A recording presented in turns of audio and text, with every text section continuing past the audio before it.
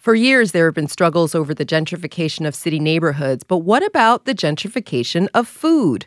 Food gentrification is a term coined in recent years to describe how once affordable and staple ingredients can become trendy and costly and ultimately out of reach for poorer communities who once depended on them. It's a trend that presents challenges for more than 40 million Americans who live in food-insecure households. And it's an issue that our next guest, writer and feminist Mikki Kendall, has reflected on. Mikki, thanks for joining us. Thank you for having me.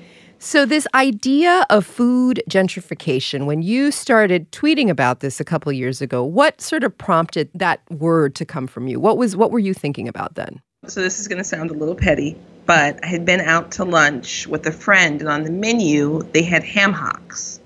And it was like a side dish of chopped ham hock. It was $8. Mm-hmm. And somebody at our table ordered it. And it was like a saucer, like a tea saucer of meat, not even like a full saucer. And I'm looking at it and I'm thinking, $8? 8? Are you kidding me? So I had talked about that a little bit. And we always talk about gentrification, its impact on neighborhoods and communities. And I talk a lot about food and access. And so somehow or the other, in the middle of ranting, admittedly, I started to talk about how we've gentrified the ingredients themselves. It's not even just the housing or the schools, but also the things you can buy in that local grocery store, how much they actually cost, assuming you have a local grocery store. But I wonder how many people do think about SNAP benefits and food stamp benefits, et cetera, and the struggle that people in low-income neighborhoods in particular have to find food, access food, and just generally to pay for food. I think about it because for several years after my divorce, I was on food stamps. And I was in school and I was working and I'm a veteran, so I got the GI Bill and all of that.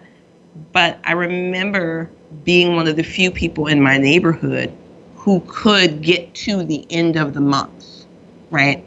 And on paper, food stamps were the primary source of my food budget. In reality, I was shorting myself on other things to make sure we had groceries. I know intimately how close it can be, how much you have to shop on sales, how important coupons can be, and also how difficult it can be to come up with meals when your budget is X and this costs Y. Let's talk a little bit about food shaming. How does gentrification of food play into or not play into or influence food shaming when someone is made to feel bad because they pick up something from McDonald's when that's what they can afford? Well, part of it is that we tend to focus on this idea of clean eating, good food, that kind of a thing, right? And we ignore, for a host of reasons, that the reason you would have lard in the refried beans, for instance, was that lard was cheap and shelf stable and blah, blah, blah, but also that was another source of protein and nutrients. It may not be a source you're comfortable with. It may not be the healthiest source, but it was absolutely a source that was affordable. But someone will say, well, those people should be eating better and they should be drinking this and they shouldn't be spending that. And what is happening instead is that we ignore all of the other factors to say, well, it must be their diet.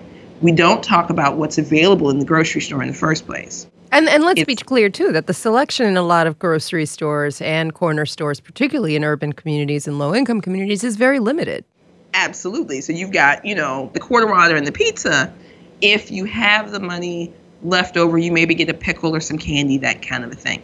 That's going to get you through till dinner, or maybe your dinner. Well, I could do that with this $2, $2.50, whatever, $3. Or I can buy 4 apples. Well, apple a day. Okay, great. Except an apple's calorie content is what? A lot less than the 800,000 or so you might get from the pizza and the quarter water. And you also mentioned money. That's such an important part of this because when we think about Chinese takeout, right, or Mexican taco trucks, we tend to value the food. We don't tend to value the people who cook the food, especially at that level. Because there's a weird, and I'm going to say urban pioneer is a phrase I've seen lately, right? This idea that somehow you've discovered Korean food, you discovered Mexican food, you discovered soul food. And if you were really about, let's share this food with my friends and empower this community, you wouldn't feel the need to repackage it and sell it yourself. You would start directing people to that wonderful place, or trying to invest in that business so that business has a broader reach, right? But what's being seen is, oh, there's profit to be made, and I don't need to bring those people along because they might damage my profit.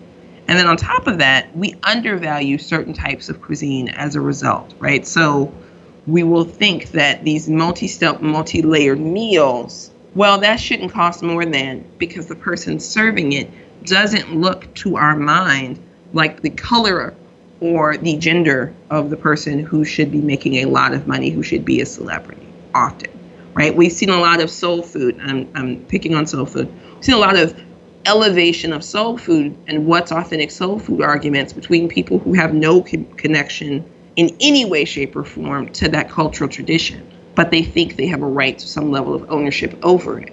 If we're going to talk about who creates authentic soul food recipes, grandma and grandpa do.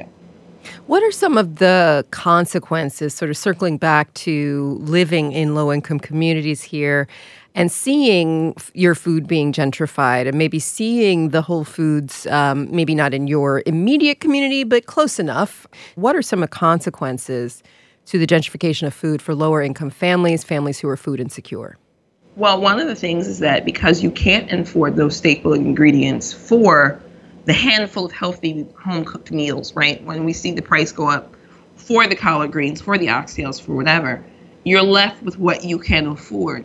X costs too much, so I'm going to have to settle for Y as a decision we've all made at some point in our lives. So then you are no longer feeling that cultural connection with other members of your community even, because those foods don't just exist as, oh, this is a thing I put in my mouth to fuel me. That's community, that's family weekends, that's Sundays, that's your memories that you can no longer access in the same way. Mikki Kendall is a writer and feminist, and she's currently working on a book called Hood Feminism. Mikki, thanks so much for being with us. Thank you for having me. I'm David Remnick, host of the New Yorker Radio Hour. There's nothing like finding a story you can really sink into that lets you tune out the noise and focus on what matters.